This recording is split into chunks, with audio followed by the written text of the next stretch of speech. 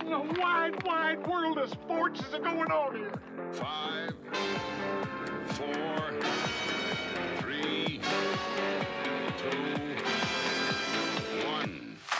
When you look at Kelvin Benjamin, guys, he's 6'5", he's 245 pounds. He's probably a Popeye's biscuit away from being a tight end. It's not the Dallas Cowboys, but it's a start. You love this. Whoop, and then whoop, and then whoop. Oh, the Denver Broncos. Now stay tuned for 6 hours of exciting football action. Bears trying to cross midfield. It's Divisional Weekend.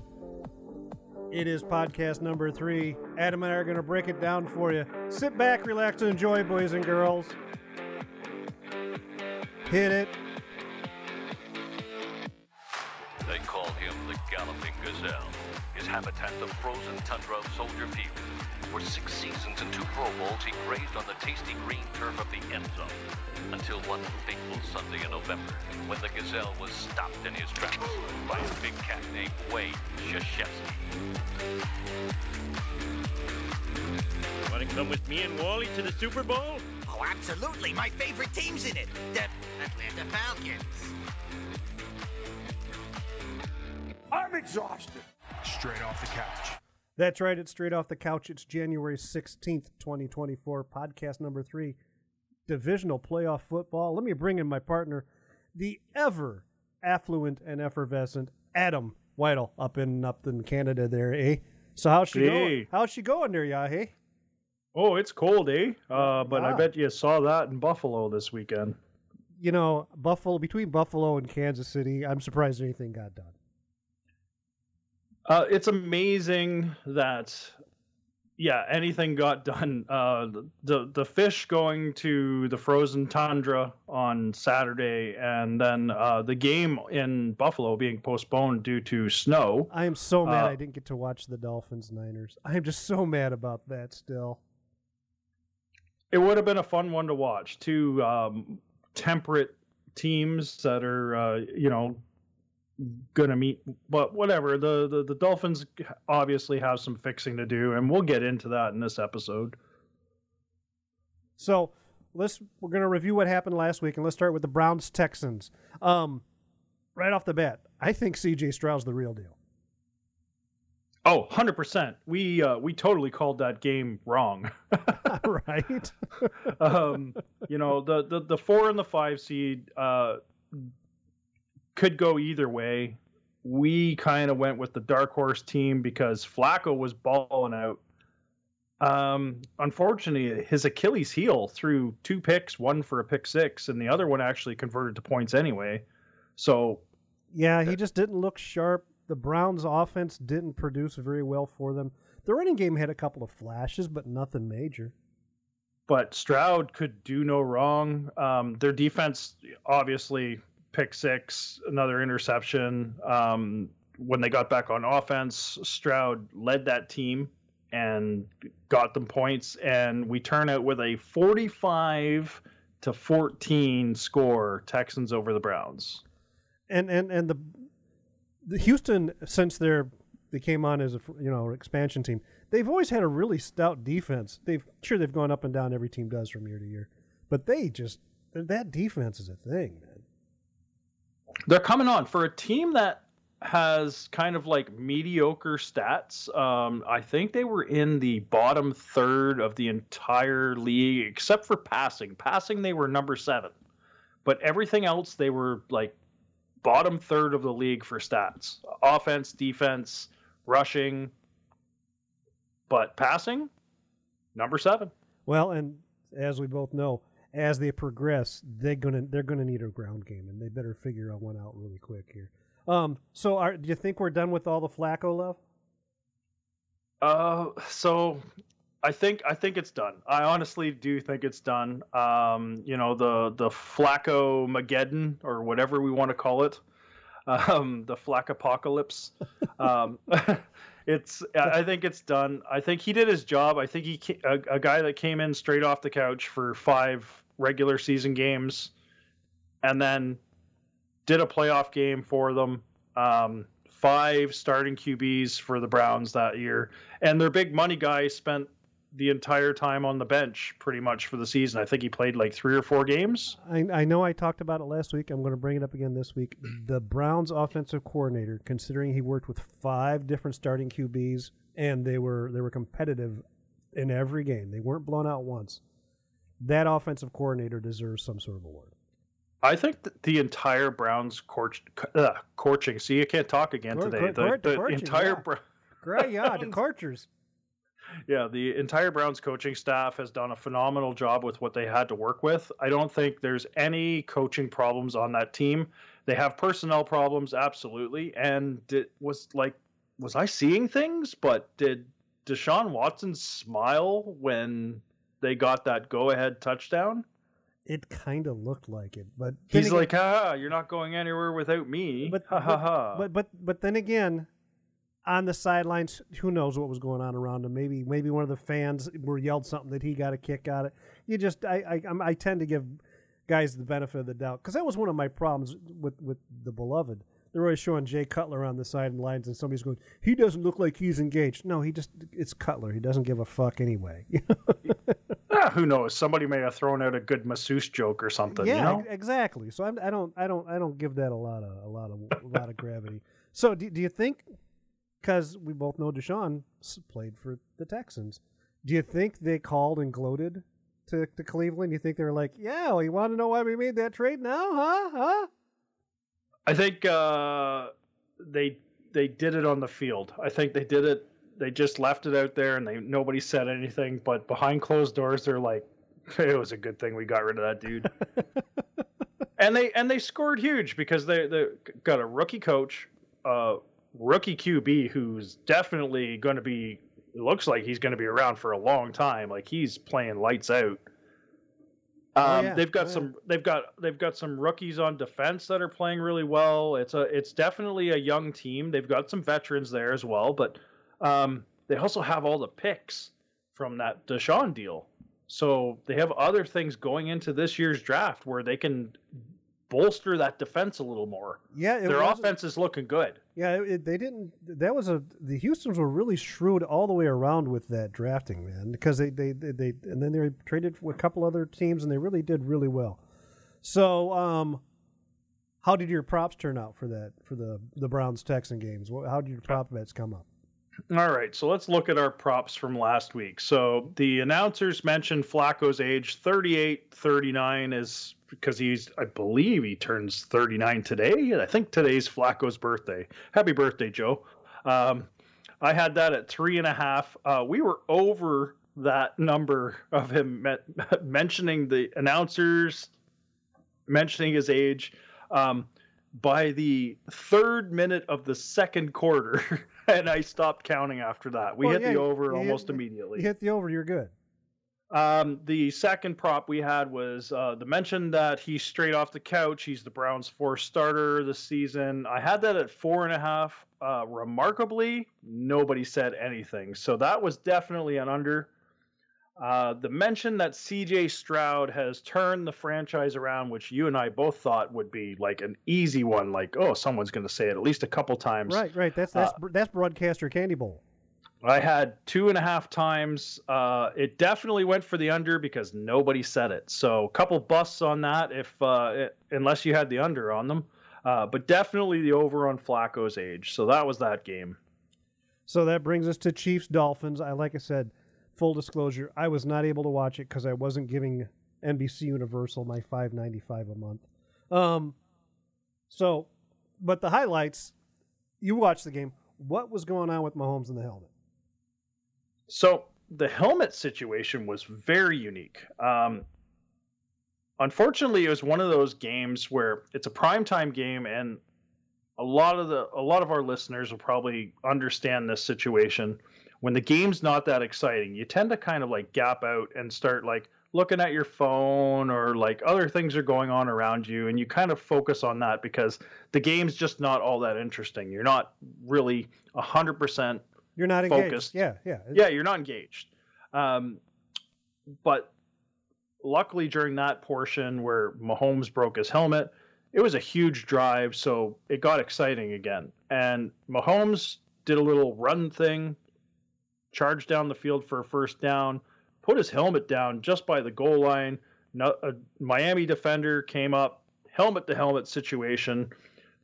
I don't know whose fault it is. It certainly looked like Mahomes put his helmet down, broke the helmet. Piece went flying.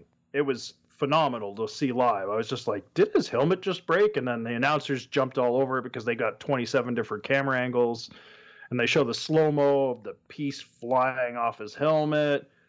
But nobody says anything, and he continues to play the next play with a broken helmet. Now, I did see Terry McAuley, former NFL official Terry McAuley, thought at the time the official should have stepped in. They should have been charged a timeout, and he should have been right away, as soon as the piece went flying, stop play, get him a new helmet, get him fixed up.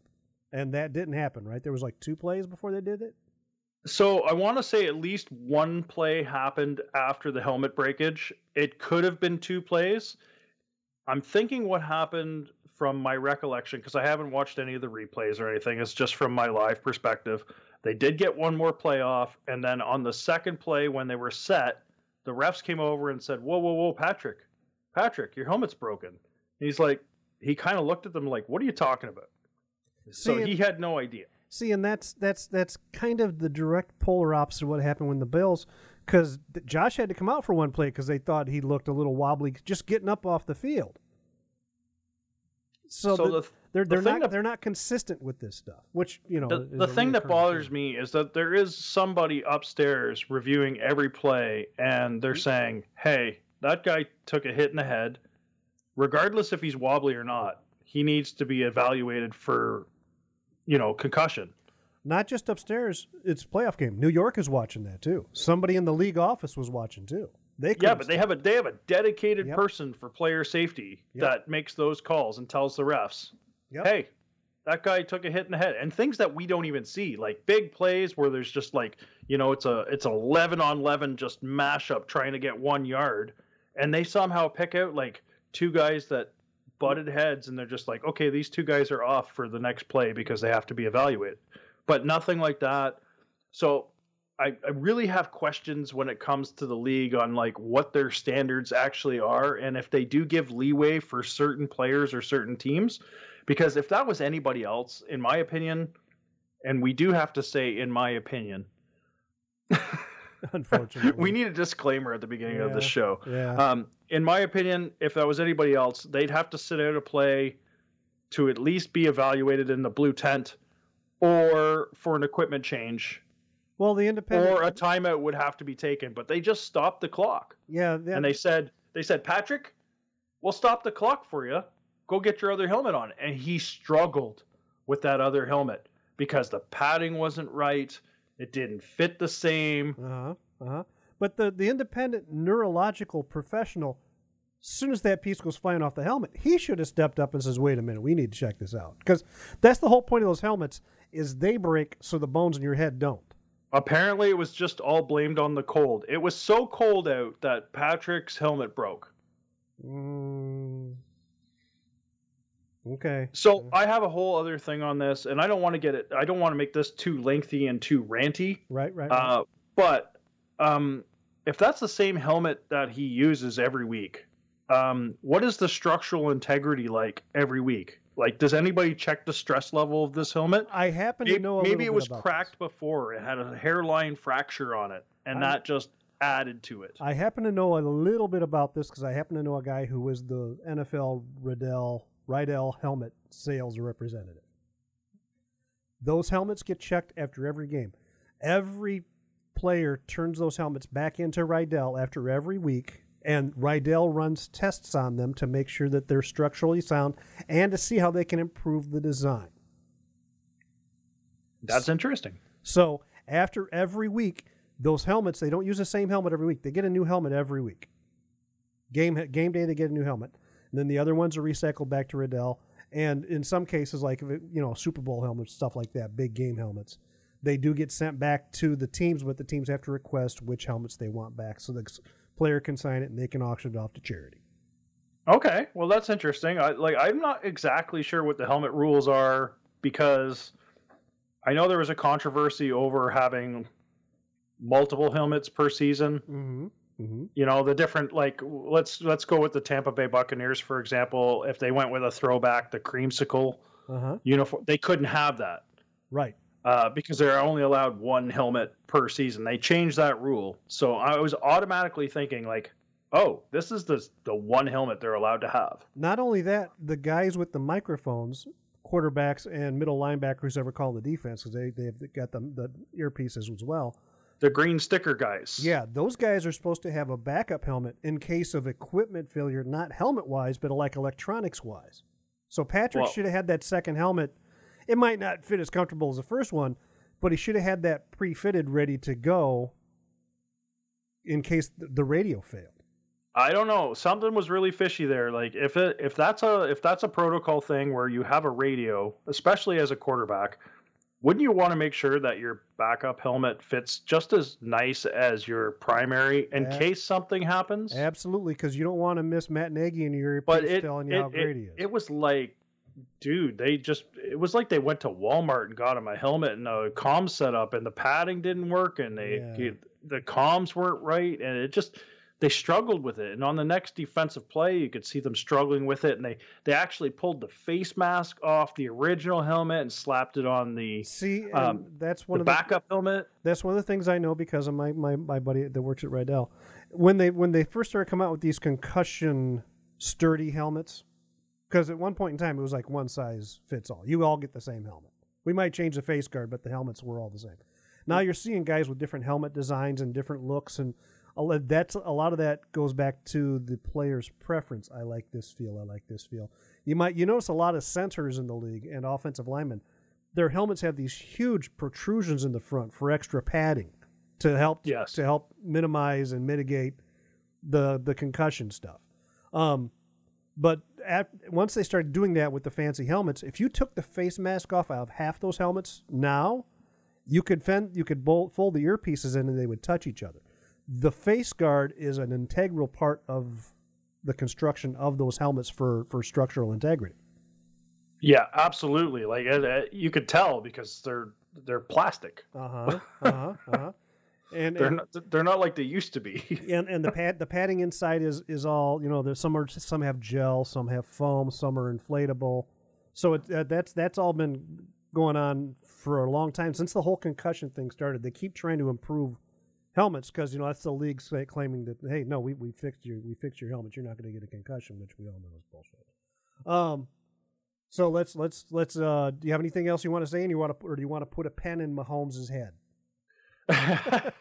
So I mean, we could talk forever about helmets and concussions and all those sorts of things. I really it comes down to player safety. If we're going to talk about player safety, it needs to be consistent across the board, and the referees need to be doing a better job than what they are. Everybody was just, oh, his helmet's broken. Very lackadaisical, huh? Yeah, it wasn't an urgency at all, and that really bothered me. Like everybody could see that Mahomes was taking a snap with a broken helmet. Well, and it was just like, I'm sitting there going, is this allowed? Like, I've never seen this before. Anybody but Mahomes, I wonder how that would have gone. Because he's obviously the league sweetheart. The Chiefs are the league sweetheart team. And don't hate us because we're calling out the facts here, guys. Yeah, that's just, it's obvious. I mean, you can tell when pregame when they're talking Mahomes. This happened with Favre. It happened with Rodgers. It happened with Brady. The league finds somebody they like, and they tend to talk about them a lot, which is fine. That's the whole point to get people to watch the game. I'm cool with that. But it does raise questions when you see things like this. You go, well, I wonder if that had been C.J. Stroud, if the same thing would have happened. Or your boy Justin. Oh, we'll get to that in the Bills. I have All right. So we can put a pin in the helmet. Yeah. Do you think was the cold part of Miami's problem, or were they just not prepared for this game? So I've just seen Miami kind of fall off in the last 3 to 4 weeks of the regular season. They did squeeze out a couple wins, but they didn't look like that dynamic awesome Miami explosive team that they were supposed to be. A lot of teams did, not just Miami. Philadelphia did it. Dallas did it. A lot of teams, once they got to a certain point, they started struggling. And we saw it with the Bills. The Bills were a 6-6 team, and they came back to be the number 2 seed in the AFC East champions. They fired their offensive coordinator. The guy starts playing calls a little different, and they had their back up against the wall pretty much since week 13. Yeah, and now look at them. But we'll get into that as well. But I think I don't think it was just the cold that was the problem with Miami. I think it was just coming. They just weren't ready, you think, or they 14 starters. They got a couple back. They had 14 starters that were not starting. They got a couple back on Saturday. I think they got 3 back, so they're still down 11 starters from their original roster. The injuries are just adding up. Tua looked frozen too. Like Tua did not look like he knew what was going on. Yeah, he's Samoan. He grew up in the islands, man. And he played Florida, if I remember right. Yes. So. Or no, Alabama. Yeah. So yeah, cold is not something he's really got a lot of experience with, and probably a very low comfort level with. I mean, Alabama probably played in Michigan, but you're only outside for 3 hours. You know? While I do believe that the cold was a factor for both teams, I don't think it was the nail in the coffin for Miami. That game, I did call the Chiefs for the under. It was 44.5 points. Chiefs did win, and it was under. They went unders because I know I usually take overs. At the end of the game, I did see there was a minor, I don't want to call it a controversy, but it was a kerfuffle. After the game, Tua and Mahomes are in the middle of the field. They're hugging it out. You know, hug it out, bitches. And I appreciate you, dog. You did a good job. And then Tua leans in and he goes, "Hey, man, can we trade jerseys?" And they had the mic over top of them. Yeah, and Patrick says, "No, I promised it to somebody else, but I'll send you one." Oh, that's like a diss. It kind of is, and unless he promised it to somebody on his direct team, which I'm sure the teammate would have gone, "No, give it to Tua," but that's just me. I mean, they can get one from him at any time, though. Like they're in the same facility every day. Right. Unless it was Tyreek, maybe because you have a history with him, right? Yeah, if Tyreek, I understand it, but who else would you promise it to anyway? I mean. So I'm a believer. It's like, and the media probably hypes this up for the fans a little too much. But if a quarterback goes to another quarterback at the end of the game and says, "Hey, want to do a jersey swap?" I think it should be automatic. Like, yeah, man, I respect you. You're not exactly playing each other. You're just on. But you just said, "I really appreciate you, dog." Okay, put your money where your mouth is. Let's trade jerseys. Yeah, let's trade jerseys. No, sorry, I promised it to somebody else. So, what were the props in this one? Oh yeah, props. The Taylor Swift prop. The Taylor Swift camera pan. How many times will we see Taylor Swift? I think you had it at like 8.5. 8.5. We hit the over. It was 12. Not surprised. I'm not surprised. Chiefs receivers drop passes. I had that. I figured this was modest because they were going to clean up their game and it was going to be a big run game because of the temperatures that we knew were coming. Right. 3.5, and it was over. They dropped 4 passes. Well, I'm sure the temperature had a little bit to do with that. Was that the only props we had for that game? Nope. The last one I threw in a total number of challenge flags. I had it 2.5, and we actually had 2 challenge flags, so it was under. Oh, it took the under on the challenge flag. Andy Reid and what the hell's his name? Yoga Pants? Oh yeah, Mike McDaniels. Yeah, McDaniels. Sorry, they both threw one each. One thing I do want to touch on in this game, it was like not a lot of people got to see it. You alluded to that earlier. It was on Peacock. I'm not sure how this affects a lot of people. I wasn't sure how it was going to affect me. Apparently, I got the game because of the licensing and everything, and we talked about that in the last episode. So I got to see the game, thankfully. There was a lot of complaints during the game that I saw on X and other social media platforms that people couldn't connect to Peacock, or there was glitchy, pixelated stuff going on. And here's a little inside baseball for the boys and girls, Adam. I work for an internet service provider during the day, so I know a little bit about streaming quality and how this works. They added how many last-minute subscriptions? It was in the tens of millions, if I remember right. Well, it's funny you asked that because I have the stats. They got 23 million views of that game. 23 million unique views. 23 million unique views. Boys and girls. So NBC has one of the better streaming platforms. NBC, I watch everything I do is streaming. I don't have any over-the-air broadcast or any cable at all. Everything is streamed. NBC football, when I watch it on Sunday nights, is a solid platform. But all of those things, all of them go through a server or two before they get to your internet service provider who distributes it to you. NBC was not prepared for that kind of load on their servers. It just wasn't. Yeah, there was not enough supply and too much demand. Correct. And that causes issues. A lot of times what you can do, though, here's a pro tip from Uncle Terry. You can go to the NFL app and log in with your NBC Peacock information and view it through the NFL servers, and those are a lot less used. And the NFL Plus app? Like, you use it right through the app, eh? Yep. That's great. And it's not just NBC. Works for Fox, CBS, NBC, ESPN. Yeah, it doesn't work for us Canucks. Yeah, but ESPN actually has a standalone app. And if the NFL's, I've actually done the third tier on sometimes then with ESPN stuff, where I don't like, ESPN through Sling is not working real good. Well, so I go to the NFL app. That's not working real well. So I go to the ESPN app and it's working just fine.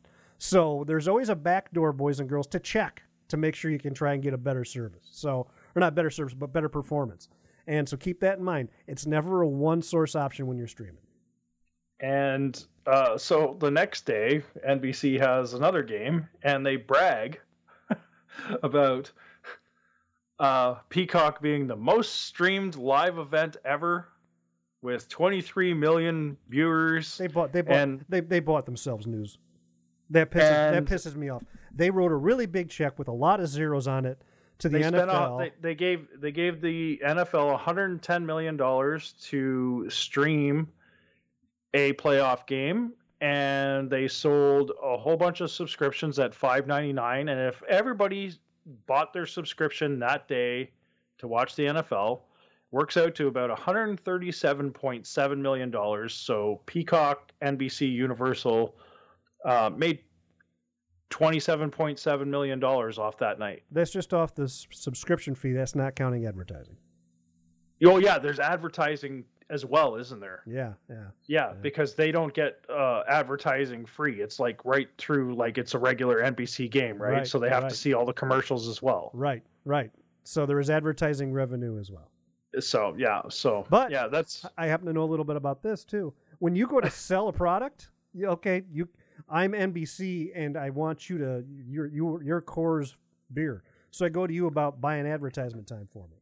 The first thing Coors Beer asks me as NBC is, what's the age demographic you're dealing to?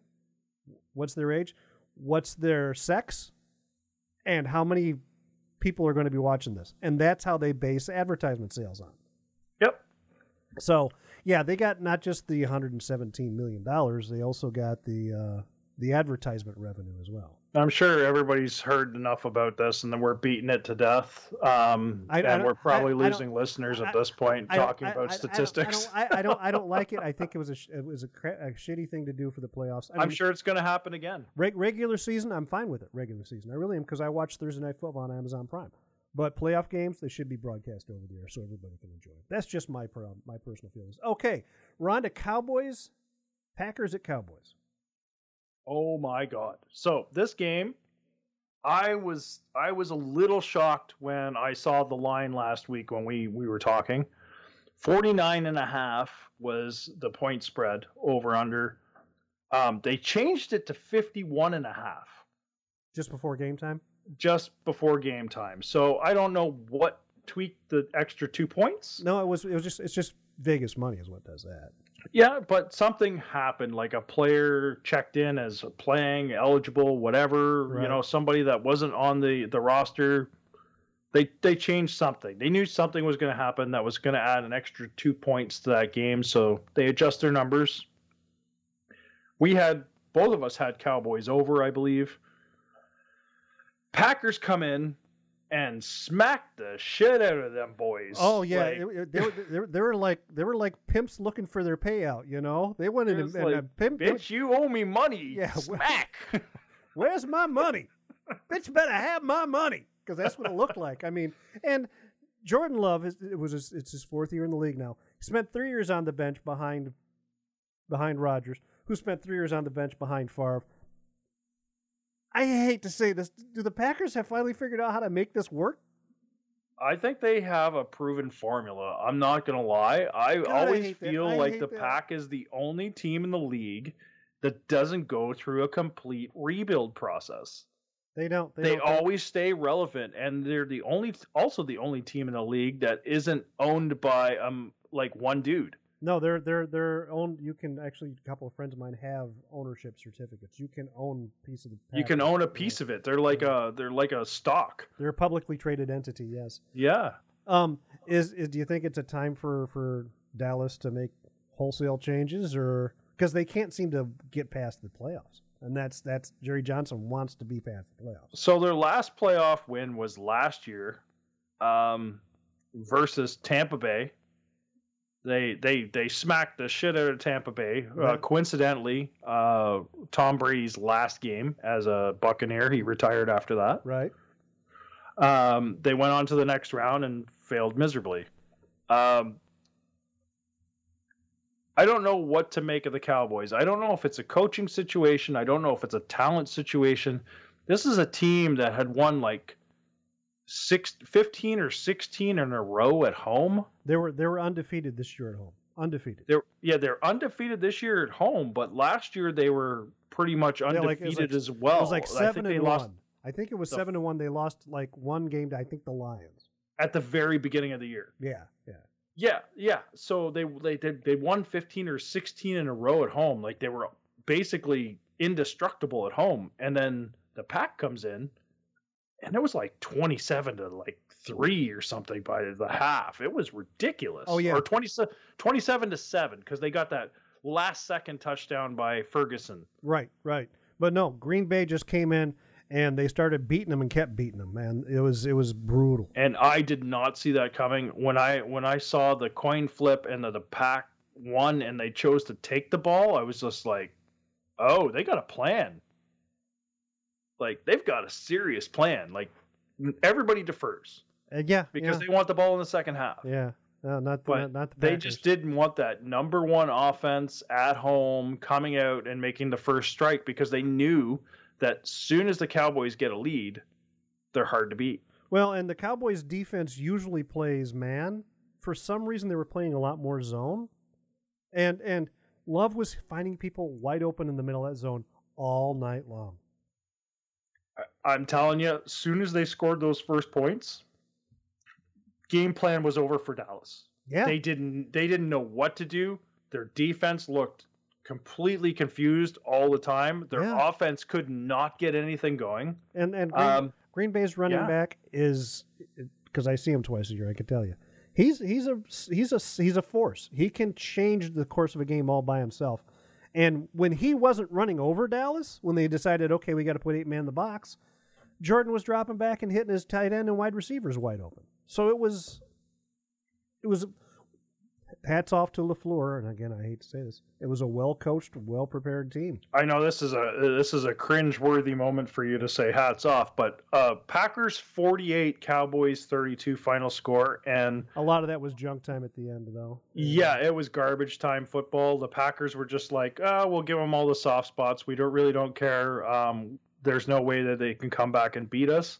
And they just let them score some like garbage points. Well, it was so funny. that they could keep their guys healthy for the next round. It was funny because they rotate in the backup, and then Dallas scores 2, and they were like, "Wait a minute, get Love back out there."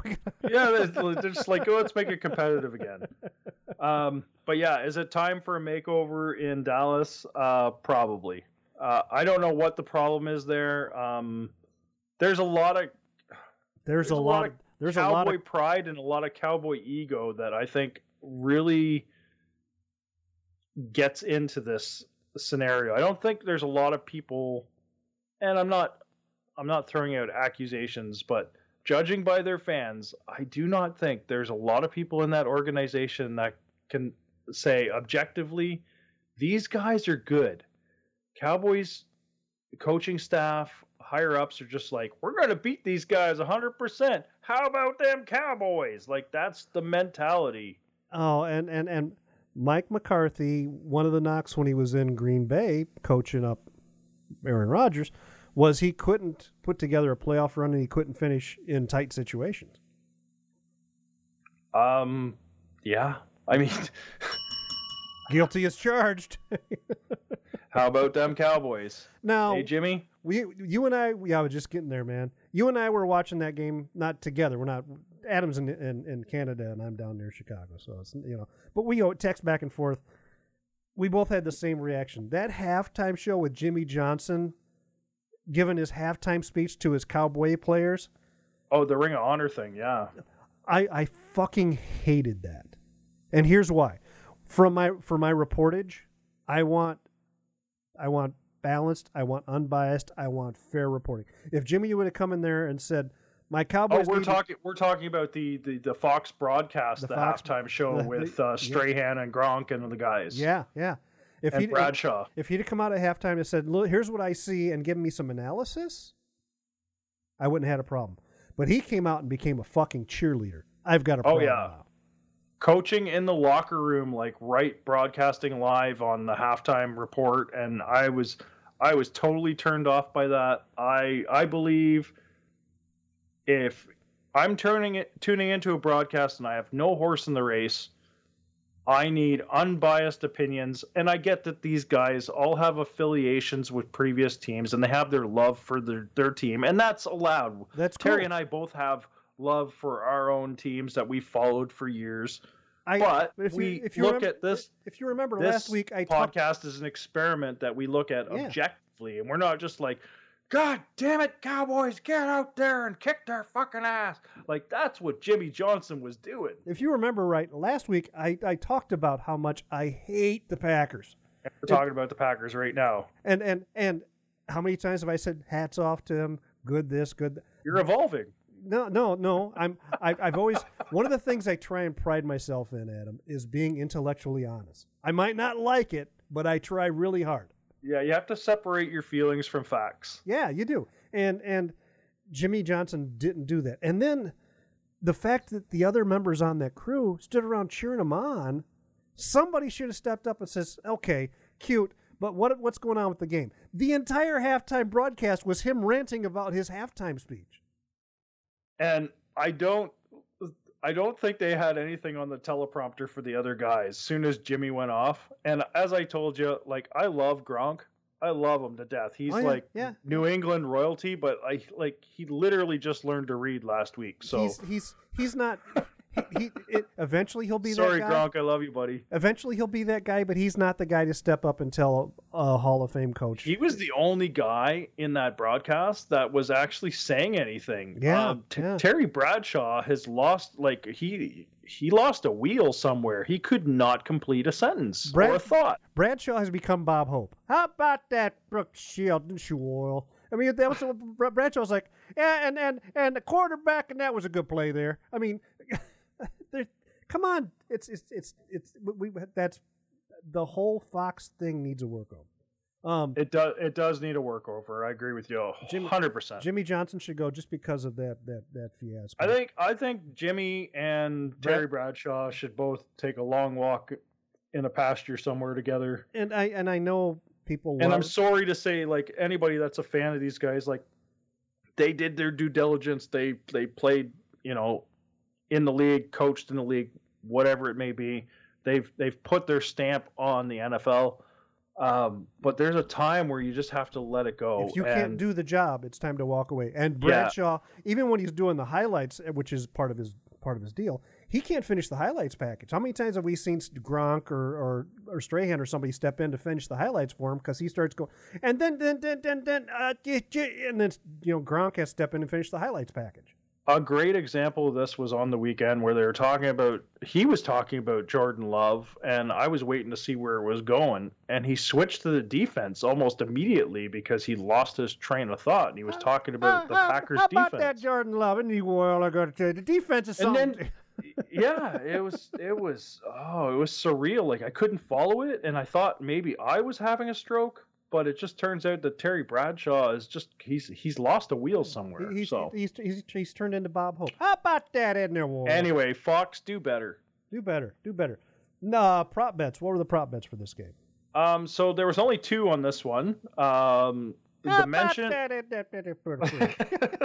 mention of Jordan Love as the next Favre or Rodgers, I had set at 3.5, and there was only 2 mentions, so you got the under on that one. A little surprised. And I was a little shocked too. I thought it would go for about 5. So, but then again, that's their number 1 broadcast team. Kevin and former Bear tight end Greg Olson, Kevin and Greg.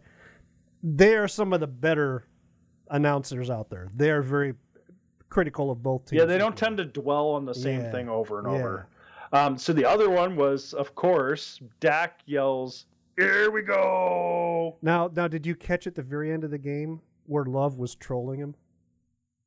I didn't catch that at all. Yeah, the last 2 or 3 plays that Jordan Love is out there, he's going, "All right, here we go." He was trolling him on the field. Oh my God! I'm gonna have to I can replay the game, so I'm gonna go to the last 3 or 4 plays. Yeah.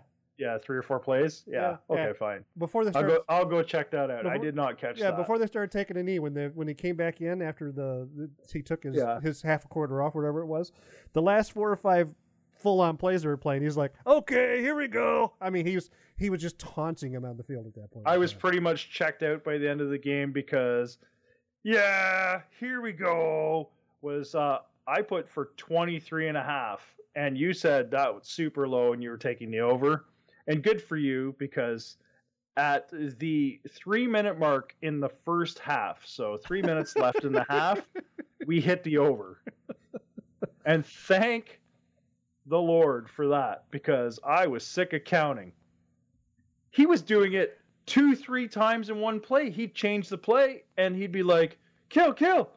Yeah, here we go." Yeah, I'm like, that's just twice in one down. He was just trying to get a beat on the defense, but they weren't. We 3 minutes left in the first half, and we were at the over. And I'm so glad that we don't have to hear that anymore. Sorry, Cowboys fans, don't hate us, but I mean, last little news blurb I saw today. He mentioned there was in a press conference. Somebody asked him about Mike McCarthy. He goes, "If Mike goes, I should go too." I don't know if he says he wants. I don't know if that meant he wanted to go with Mike, or he was just taking responsibility for the failure. I think it was more taking responsibility for the failure. Which brings us to the next game, which was Rams at Lions. And most exciting game of the week, in my opinion. Great game. Kept me engaged. Great game. And Matthew Stafford hit the helmet pretty hard on the ground. They made him go out for a play. Oh yeah, he definitely saw Tweety Bird on that one. Yeah, they made him go out, but Patrick breaks his and just take another helmet. Yeah, it's okay. It's okay. You know what? We're not even going to make you call a timeout. The refs will stop the clock for you, Patrick. Anyway, this game was a 52.5 line when we broadcasted last week. At game time, it went up 4 points to 56.5. We both had Lions over. Lions did win it, but total points was 47, so under, regardless of which line we took. And this was was it the first time ever in NFL history where 2 teams had traded quarterbacks and they faced each other in the playoffs? That was kind of cool. And I think this is one of those weird cases where the trade worked well for both players. Because Jason I think the trade worked out well for both teams. Yeah, Goff looks like he is at 100% at home in that system and with that coaching staff and in that uniform. And the same thing for Matthew Stafford. I mean, he won a Super Bowl. So God bless both of them. I'm happy for both of them. And they said it in the broadcast, like, hey, this guy was with us forever, and then the first year he's gone, we have to watch them get a Super Bowl, which that's what we wanted. Like, these guys were angry. They were hungry. They weren't going to let Stafford. No. And it was kind of cool because the pregame, I don't know if you watched the pregame, but they were talking to Stafford's wife, and his wife told them that when they're not watching the Rams, when they're watching their dad, the kids are, which he has 4 daughters, the girls are watching Lions games with Dad. So Dad is still a fan of the Lions. Yeah, she had to tell him who to cheer for. Yeah. No, we cheer for Daddy this game. which I thought was kind of cute, And he's got all those kids look like they're like 2 months apart. Like they're all very young girls. Like, well, his wife is some twins in or something. His wife is very attractive. I'd be going back for seconds and thirds too. That's just me. But the Lions were due. They were due, and they played a really good game. It was a really well-coached game. It was, like you said, the best game of the weekend. Both sides of the ball, everybody played really hard. There was not a lot of errant flags thrown around. Special teams were really good. I thoroughly enjoyed that game as well. Yeah, I was engaged the entire time, and the fact that it ended on a 1-point win, and the Lions could have gone down and made, but why? Why? Yeah, it was a good way for the Lions to win. Yeah, absolutely. And not disrespecting the other team by when they could have taken a knee, scoring more points on the board, and absolutely well done all the way around. Hats off. Yep. Okay, what were the prop bets for that game? Okay, so Chris Collinsworth says, "Now here's a guy. I think he's on to me. I think they're listening. I think the whole league is listening to us, Adam, because they're tweaking and adjusting. Last week we said we're recording the show Monday from Friday because we wanted to cover a little bit of Black Monday, and they didn't fire anybody. They waited till Tuesday after we recorded. Tuesday, Wednesday were the big days. Yeah, after we recorded. Now, so we mentioned we're going to record tonight. So what did they do? They moved the Bills game a day just to fuck with us. They're listening. They're playing up to us, and they're afraid of us already, and it's only the third show. I can get behind that. Chris Collinsworth says, "Now here's a guy," and I had that for 5.5, and he said it 0 times. So definitely the under.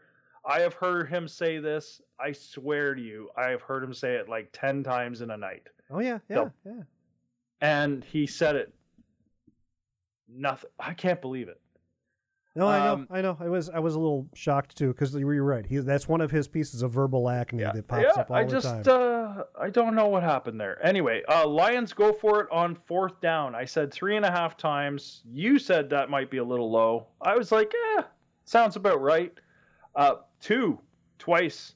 The only reason we're counting the second one, even though a snap didn't get off, they got called on a false start, which actually wasn't a false start. But the reason why they didn't go for it on 4th down is they didn't have many 4th downs.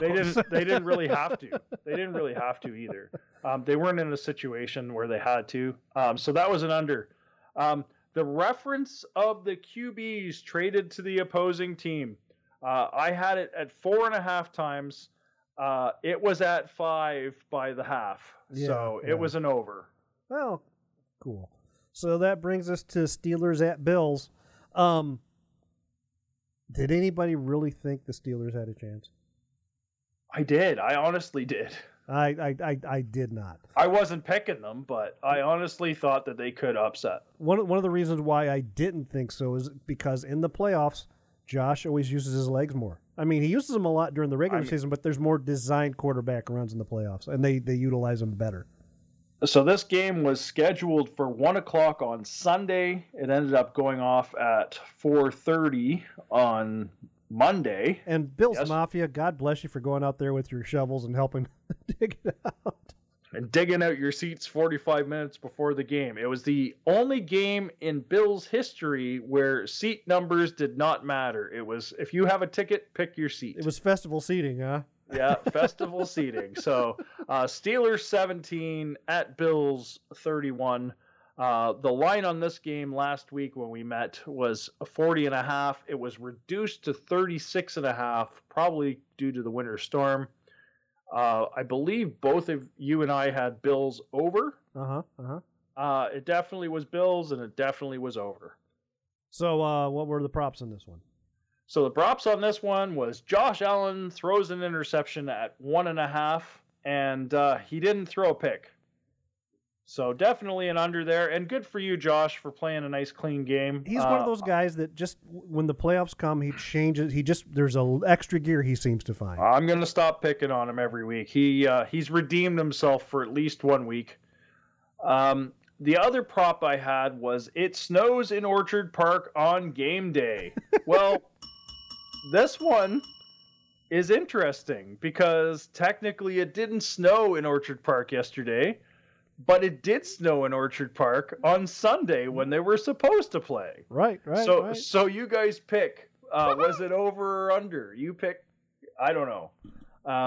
But words matter. So I said on game day. So for some people, could be a technicality. For others, game day, I don't know. Game day was Sunday. Yeah, game day was Sunday. It was an over. That was a rain delay. So yeah. Then I had discussion of the new stadium, and I had that for 2.5 because I figured it's cold. I didn't hear January. I didn't hear it once. Not once. So that was an under. And that brings us to the last game. Congrats on the Bills to moving on, though. Yeah, and I'm really looking forward. We'll talk about this a little bit later, but I'm really looking forward to that game with the Chiefs this weekend. Brings us to Eagle Bucks. Our boy Baker's growing up. Oh, is he ever growing up? He played a good game. He's such a big boy now. Our little guy. Come here, little guy. Yeah, he's such a handsome man. Come on. Let's go get some Dairy Queen, big boy. Yeah, Baker played lights out yesterday. He had throws that weren't being caught. He had 6 drops in the first half. They were on the money. He was throwing dimes. He was hitting them right in the numbers, and they were just not. Mike Evans had 2 drops in the first quarter, and Mike Evans doesn't do that. I was going to say in a very Mike Evans unlike performance. Yeah, he doesn't do that. Like Baker was on the money. Oh my God! He was on the sidelines being jovial and talking everybody up and high fiving. He was fully engaged in it. Oh yeah, he was and had the best season of his career, believe it or not. Now, this might be a prop bet for the future. How many times is Troy going to mention that he knew Emmitt Smith? So he said it 4 times last night. So I only feel like it's during a game where it's like garbage time, where he doesn't expect a run game because the Bucks were not expected to run the ball at all because they're a very pass eccentric team. I always feel like Troy brings that up when a team is very heavy on the pass and not so much the run. And if I were his wide receiver, number 88, I'd be on the horn going, "You got a lot of love for Emmett. What about me, man?" Michael should be on the horn to him going, "Fuck Emmett. I want my props too, man." Yeah, that's definitely a prop that we're probably going to have to work in if things continue. So I did keep track. I did go and find out who's broadcasting at where this week too, so that we can keep track of that. We might have to add that in as an audible. Other side of the ball. Kelsey retired. So yeah, is Philly? Is it time for them to blow it up? Because they do seem to be under the current ownership group. They do seem to be a lot more reactionary than they were in the past. So this game was at the end of it, Tampa Bay 32, Eagles 9. The line was 43.5, and it did not change come game time. Bucks under was the call. It's just under, like by 1.5 points. I think I went over too, so I'm a little, I was expecting more out of the Eagles. I was expecting a fight from Philadelphia. They came out, but they played their starter. They played their starters in the final week against the Giants. But they just came out flat. They had no energy. There was no production coming from anywhere. When everybody sat down at the big old Eagles Thanksgiving dinner and they said, "You know what, guys? We're 10-1. We're done. We don't need to try anymore. We don't need any more wins this year." When they had 1st and goal from the 1, and they tried to do the tush push to get in, and it failed. Right then and there, you're like, Eagles are done. They're done like dinner, man. I saw it a different way. I saw a Bucks defense that I have not seen in a very long time. Those guys were everywhere. They looked stout. They were like a swarm of wasps. They were just all over the place. There was a red jersey everywhere, and sometimes 3 or 4. And another thing that happens a lot in the early part of the season, didn't happen much last night. The quarterback for the Eagles didn't use his legs a whole bunch. I'm not sure what's going on with that team. There was one or two runs, but he kept either pitching or throwing, and it just wasn't working out for him. Because they do a lot of that triple option stuff, and he was not taking the ball himself. I wonder if his fingers bothering him that much that he didn't feel he could hold the ball, because that can be a thing. Because everybody in the league now tries to do the peanut punch, So they looked like they didn't want to be there, and the longer the game went, the more that impression came up. And Aikman said this in the broadcast a bunch of times. He called it out. He said, this is a team that really doesn't look like they want to be here. He called out their body language. Yeah, and it was evident. It was, I don't know what's going on in Philly. There's got to be something going on. There was that one. It was like, I want to say the third quarter. They were showing the sidelines, and the tight end is getting in the quarterback's face when he's sitting on the bench, and it was kind of reading his lips. I know I'm kind of filling in some blanks here, but it was more like, we need to get the fuck up. We can't keep dragging ass like this. Yeah, I don't know what's happening in Philly, but there's something up there. And I mean, Jason Kelce, my God, what a great human being and an awesome player. I mean, he's going to be first ballot Hall of Famer. I don't think he could have taken any more of the brotherly shoves. He was on the bottom of that pile, I don't know, like 40 some odd times this year. And that was one of the reasons why they worked, is because he could get lower and get more leverage and push just enough to give them their quarterback a chance to take a step. And he's like, it was his 12th season, 15th season? So he entered the league 2011, yes. So 13 seasons. 13 seasons, 6 Pro Bowls. Playing on one of the most physically demanding positions on the field, center, at a very high level for that long. Yeah, right off. And have to be under a couple of ton 40 times a year for that damn tush push that they do, the brotherly shove. Right off into the sunset, sir. You've deserved it. Yeah, I mean, his body can't be good. So what were our props on this one? So I had Troy Aikman say, I don't understand, because he says that a lot, and I swear they're listening, because he only said it once. They're afraid of us, man. They are afraid of us. They're listening to us, and they know which way to go because they're listening. So this had some fun prop bets. So that was definitely an under. I had the fan on the field, Philly coming to Tampa Bay.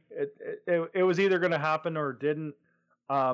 I looked at all social today to see if we missed it, because sometimes the camera will cut away if there's a fan on the field. It did not happen. I was kind of hoping Kevin Hart would try and run out there and take the ball, because it's Kevin fucking Hart. That's what he does. The camera shows disgruntled Eagles fans. Well, oh my God, they had plenty of screen time. I had that at 5.5 because Eagles fans away always seem disgruntled. Well, and probably some that were born in Philly now living in Tampa because it's warmer, and they were probably getting tickets. So yeah, there was plenty of them. But that third and fourth quarter, the camera would just be like, disgruntled Eagles fan, disgruntled Eagles fan, disgruntled. Yeah. I'm like, we're over. Yeah, just in one quarter we were over. We hit the over. I stopped counting at 10. I was just like, yeah, I'm done. I think the last guy I counted was the guy with the shoulder pads, the painted face, and the green mohawk. That was the last guy that I counted, and I was just like, yeah, we've hit the over. There's no sense counting anymore. My last prop bet on this one was Baker gets hit so bad that he looks hurt, but continues to play anyway. He got hit once that looked like it could happen, but it didn't seem to affect him. He just popped right let's back be honest, Philly didn't play defense at all during this game. So that was definitely an under. No. Don't you take this away from my man Baker, man. Baker had them so fucking confused. Don't you? That wasn't Philly underperforming. That was Baker overperforming, man. Okay. Well, our boy's growing up. Maybe he's learned to dodge, dip, dive. Yeah, dodge, dip, duck, dodge, and dive. Yeah, the 5 Ds of dodgeball. Sure. So that brings us to this week's games. First one up is Texas at Ravens. This one's on ESPN. What's the line right now? 44.5. And we get to listen to Joe Buck and Troy Aikman. I'm going to go over. I feel like this is going to be an over. We have Ravens are first in the league in rushing, obviously with Lamar's legs. And they do have a serious running back situation going on. They're also 6th in offense and defense. But the Texans are 7th passing, and we saw how that worked out. Complete destruction of the Browns last week. They're also middle of the road on offense and defense, 12th and 14th respectively. I am going to take Ravens over. I'm taking Ravens over as well. And this will be a kind of a fun game to watch because you got Jackson, who's probably going to win the MVP this year, and Stroud, who's an up-and-comer. So you kind of got the old grizzled veteran who's still performing at an extremely high level. You got the rookie at a really high level. This will be a fun one to watch just to see how they handle all that stuff. I do have my apprehensions about this game, though. We thought, good old Joe coming straight off the couch was going to make it a game last week. And, CJ looked really good. And he does. That leadership transferred over to the defense. Baltimore sitting all their starters week 18, having a bye week. They haven't played in a while. It's going to be almost 3 weeks. Yeah. And I'm not a fan. This could be an upset game. Likely not, but I get it. I get it because you're worried about injuries. You're worried about. I get all the logic behind it. I'm not a fan of that sitting them the last game of the season if you got it locked up, because a lot of the playoffs, which we're seeing right now, especially with let's say the Buccaneers, momentum is an issue when you hit the playoffs. The Packers, but look at Philly; they didn't sit any of their starters at Week 18, and they broke everybody. Yeah, but their momentum was, like you said, from Thanksgiving on, their momentum was shit. Wasn't the case. I don't know what the right answer is there, but I feel like the Ravens are going to be a little flat to begin with, and the Texans are kind of on a high. So I'd expect a Texans lead at the end of the first half, and the Ravens to come on and win this game in the end. And this game's going to be on ESPN. It's most likely the last game we'll see ESPN this season, which I'm perfectly fine with. The ESPN's got the worst sound engineer in the industry. I swear to God, it's uneven, it's muffled. 1 minute somebody's too loud, the next minute they're not loud enough.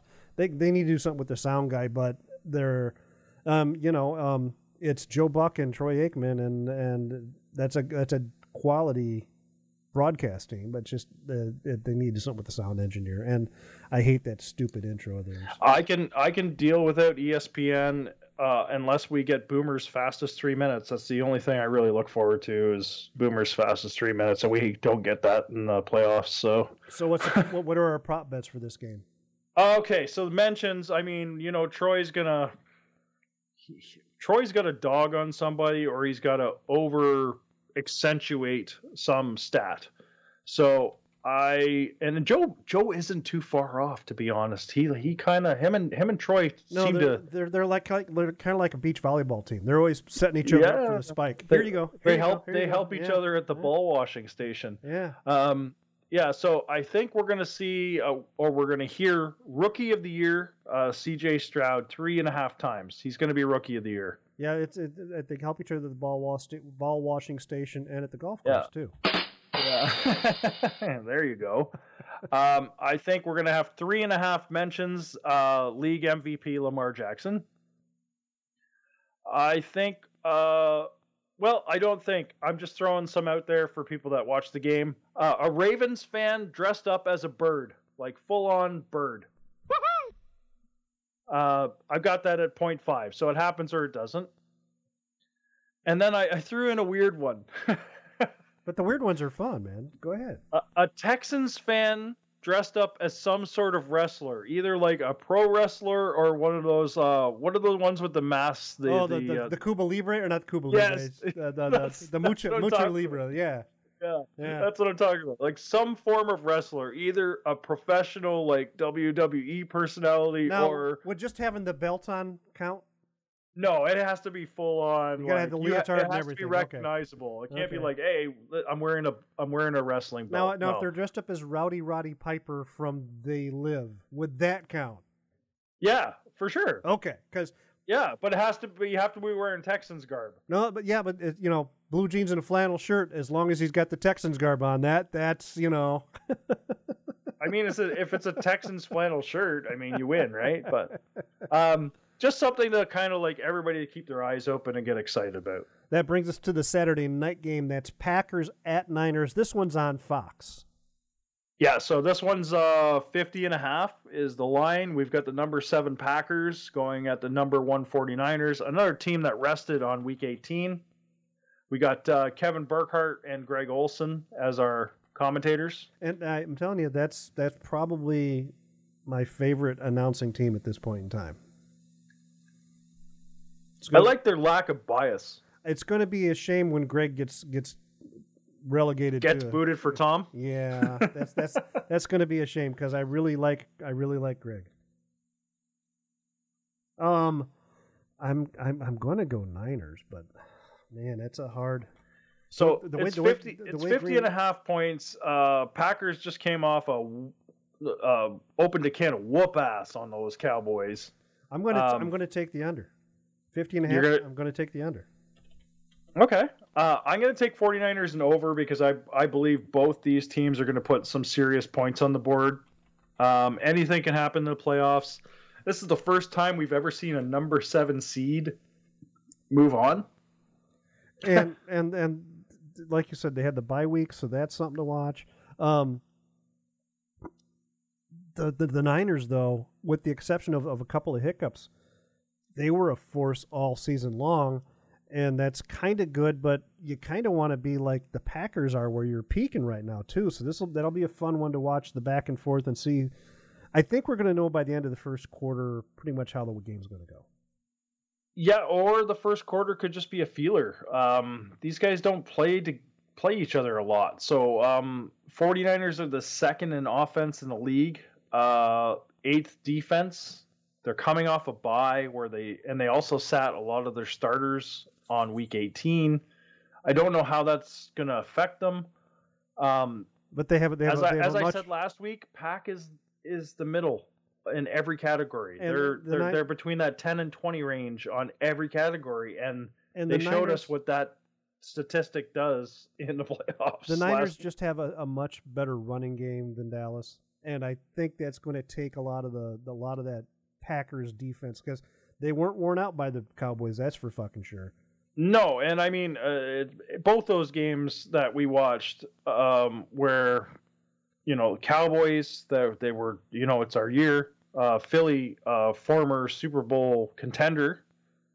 Those teams looked awful. They came within a hair's breadth of being the Super Bowl champion. It was a 3-point game, Yeah, and it was decided by bad officiating, in my opinion. But whatever. I had some friends over, and there was probably a little too much bubbly flowing. So, who am I to judge at that point? Like I said, this one's on Fox. It's a Saturday night game. What are your props? Props are the mention of Joe Montana, because it is in San Francisco. How can you go to San Francisco without talking about Joe Montana? This might actually be a Montana Young thing, because the way the Packers have gone from Favre to Rodgers. Oh, well. Okay, so 3.5 mentions of Montana. Okay. I wouldn't be surprised if the Montana to Young, Rodgers to Love comparison is made. That wouldn't surprise me a bit. As much as Kevin and Greg do not attach themselves and repeat themselves constantly, I do believe during the entire broadcast that they're going to talk about Green Bay being the youngest team in the league. Yep.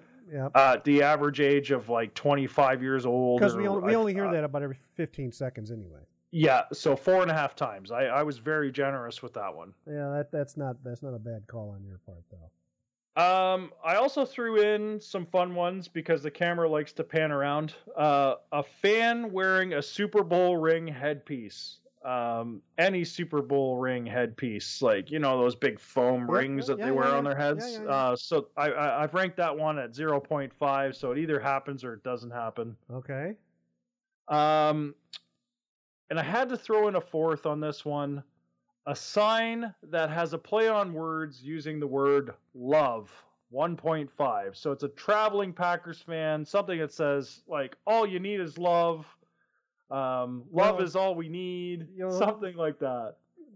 San Francisco is the city of brotherly love. So well, there you go. Yeah. There's that too. But yeah, I think some fan is going to make a sign that they're going to pan in on, especially after Love throws an awesome pass or a touchdown or something like that, and they're going to focus on the crowd. They're going to focus on one of these signs. We love Jordan, something like that. Yeah. Yeah, something. Where they're going to. It's a play on words on Jordan Love. So that brings us to the Sunday afternoon game. It's on NBC. It's Tampa Bay at Detroit. Now, this one has a weird wrinkle because if the Packers should happen to beat the 49ers, Lions would have home field if they win. Or the Bucks would have home field if they win, which is really weird. So there's so many weird things about this game. First of all, it's at 3 o'clock Eastern time. We never get games at 3 o'clock, so it's 2 o'clock Central. Mm-hmm. We never get games at that time. For the playoffs, though, they always push them back a little bit. They always adjust it so they can get them. Yeah, but 3 o'clock is such a weird time to start a game. Number 4 Buccaneers walk into the number 3 Lions den on NBC. 48.5 points is the spread. We get Mike Tirico and Chris, here's a guy, Collinsworth. Yeah, this is because it's just 4 games. We're going to get every broadcast company's A game. We're going to get all the good guys. We're not going to get A team gets the reps. No more. That's all there is. No more Iron Eagle for this season. Yeah. And ESPN and NBC, when they got to their B crew, it really was a big drop off quality wise because they just don't do a lot of games. What are your props? What's the line on this one? So the line is 48.5. Couple mentions is the Bucks are in the bottom third of every stat in the entire league. They certainly didn't look like they were playing that way last night, but yeah, defense, offense, everything's in the bottom third of the league. What was the over or the line? The line's 48.5. I think I would take the over. The Lions are second in passing, and they have the third overall offense in the league. I like David Montgomery. Former Chicago Bear. I'm definitely taking Lions over. I really hate to say that because our boy Baker he's coming on. Just make sure we have plenty of animal crackers and a juice box in case something happens. And I'm not going to be upset either way this game ends. The Lions have proven what they had to prove. They have a team that is going to come into next year regardless. I know Lions fans right now, it's Super Bowl or bust for them. They have a Cinderella story that they want to accomplish.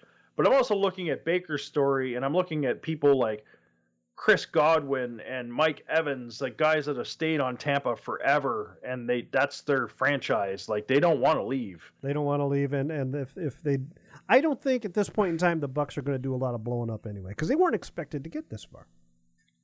No, but I mean, either way, I'm very happy with the turnout. I mean, I would love to see Detroit move forward just because they've worked so hard to get that number 3 seed, and they are the top seed if San Francisco falls out of it.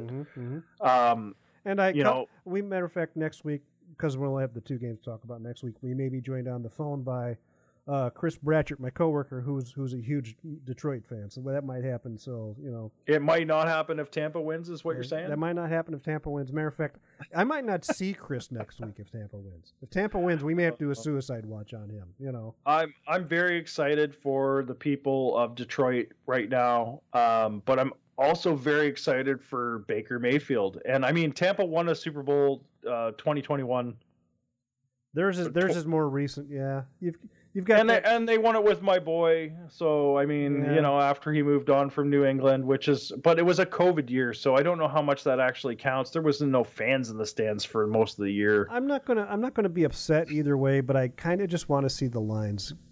I think there's more in the future for Baker. I think Baker's proven himself on a minimal contract. I think he can have a really great year next year. He gambled on himself and he won.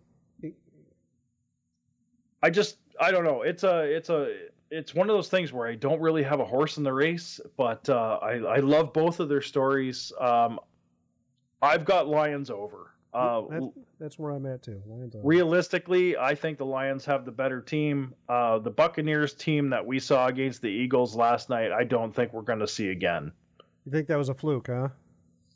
I don't know. Compared to the Panthers game the week before, it was so stagnant. I was texting you, was it last night, or I think it was last night, because there was some point where even though Baker was playing really well, it was like, oh my God, this game is taking forever. Oh yeah, the second half took on forever. And first half flew by. And second quarter. Sorry, it's not like there was a lot of flags, because penalties can slow a game down. There was a lot of commercial breaks in the second quarter for some reason. It was ridiculous. And I remember texting you and my buddy Chris, and I was like, "Is this game taking a long time, or is it just me?" And it wasn't just me.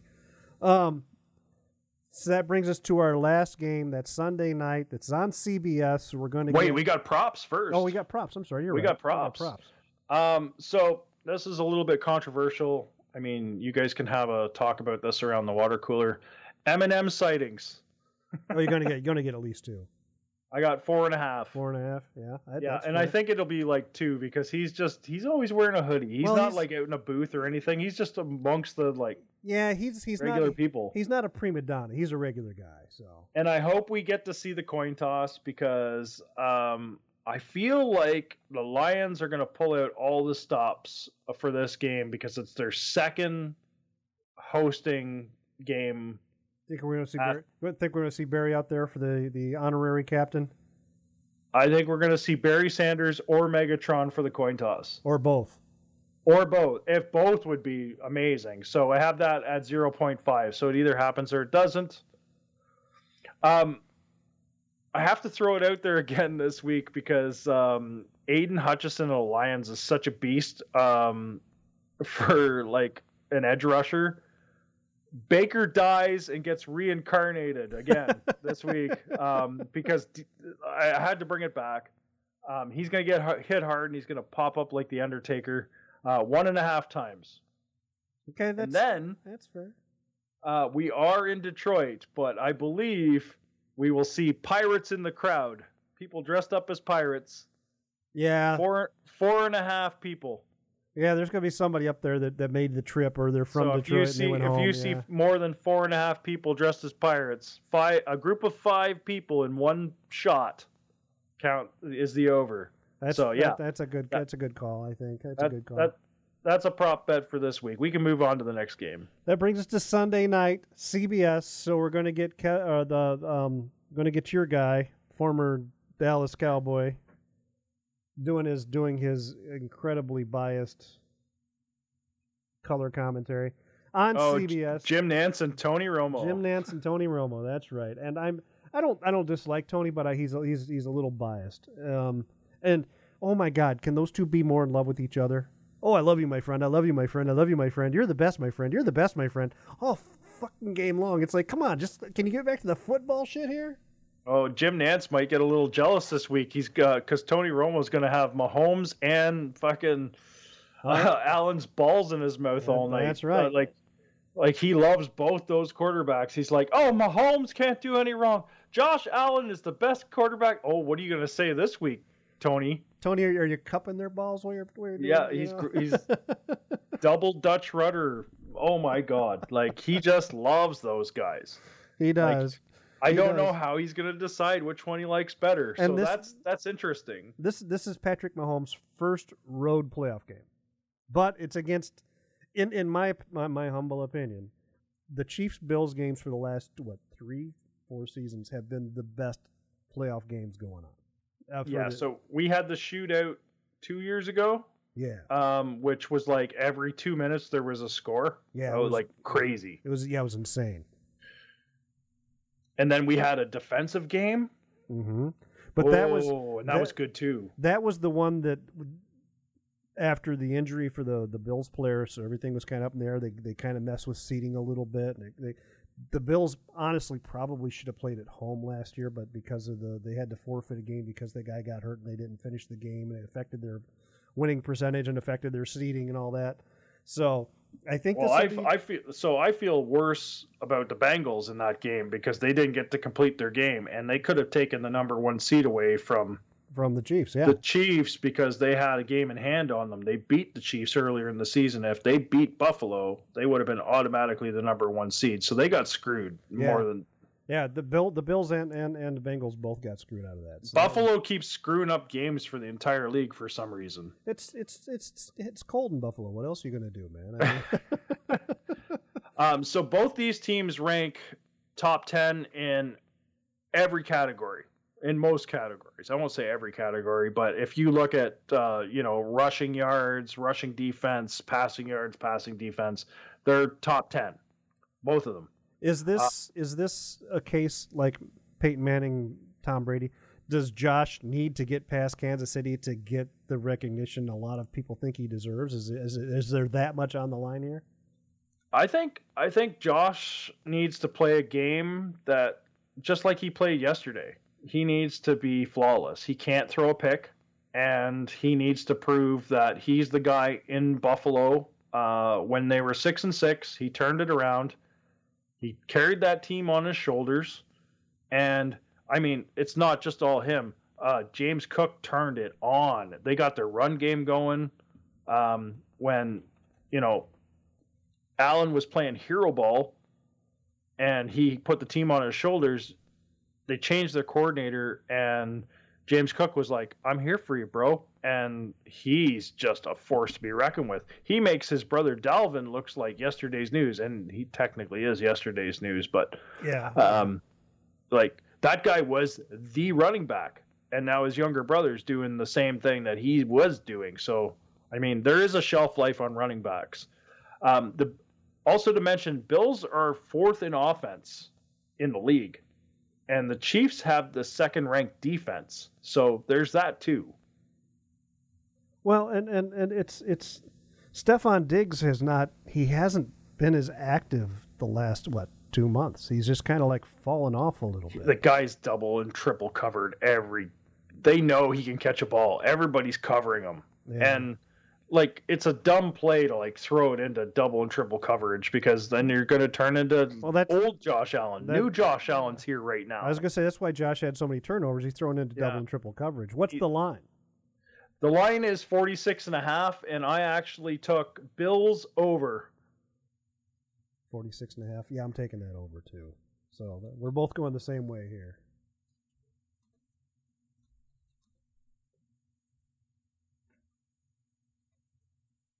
Now the props on this are going to be interesting.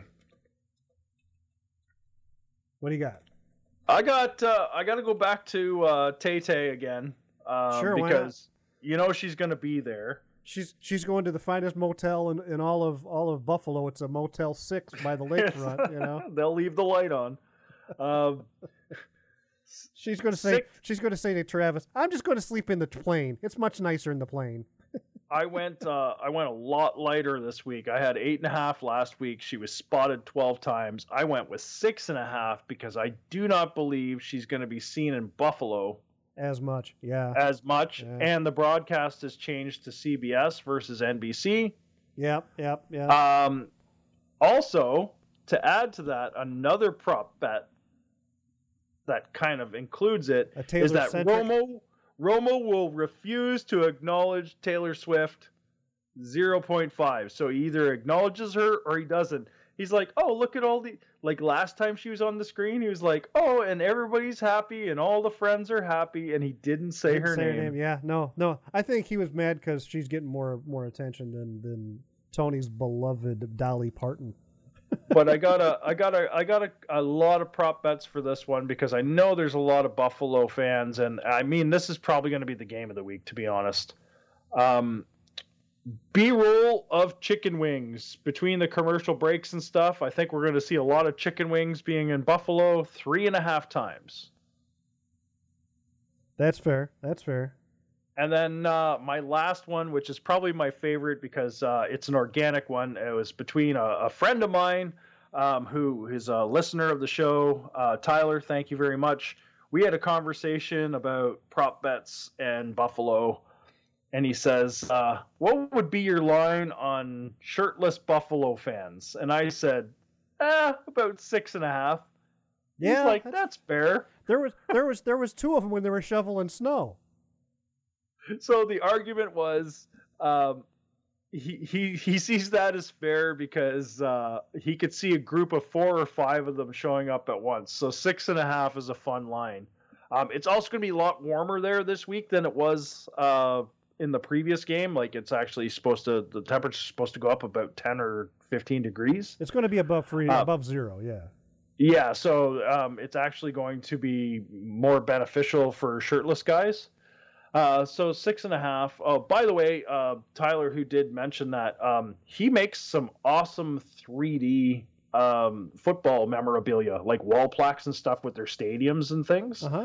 All LED lit and stuff. And I will actually drop a link in our on our Facebook page for you guys to check that out. But he does all the teams. He's got a Buffalo one. He's got Miami. I've seen Green Bay. I've seen the Lions. So by the way, boys and girls, we do have a Facebook page, Straight Off the Couch Facebook group. Go. Yeah, so follow that if you're not following that. And then I'll link you to Elliot Laser Creations, who makes all these awesome 3D prints for the football peeps. And yeah, like I love interacting. So if you ever want to interact with us, you can interact on our Facebook page.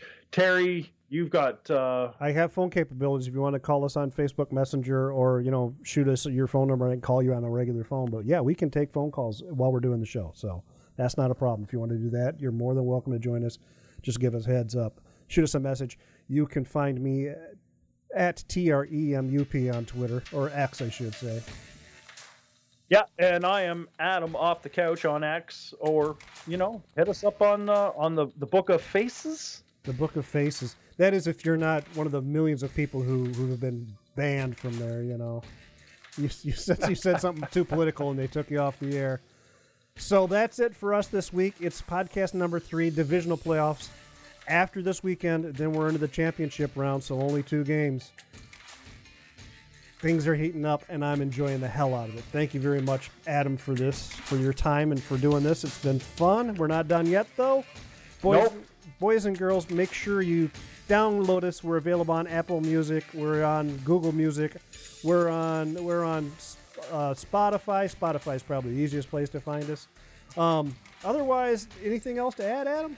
Well, we're on the Apple Music, the Google Podcasts, all that stuff. The episodes are only going to get shorter because we're getting less and less games every week. So, enjoy the long ones while you can, guys. I love doing this every week with you, Terry. Appreciate you, buddy. It's a lot of fun. Appreciate all of you listening as well. So hit us up if you want to talk about stuff. We love talking football, as you can tell. And for my broadcast partner, Adam Whitehall, I am, of course, Terry. Everybody, be safe. God bless.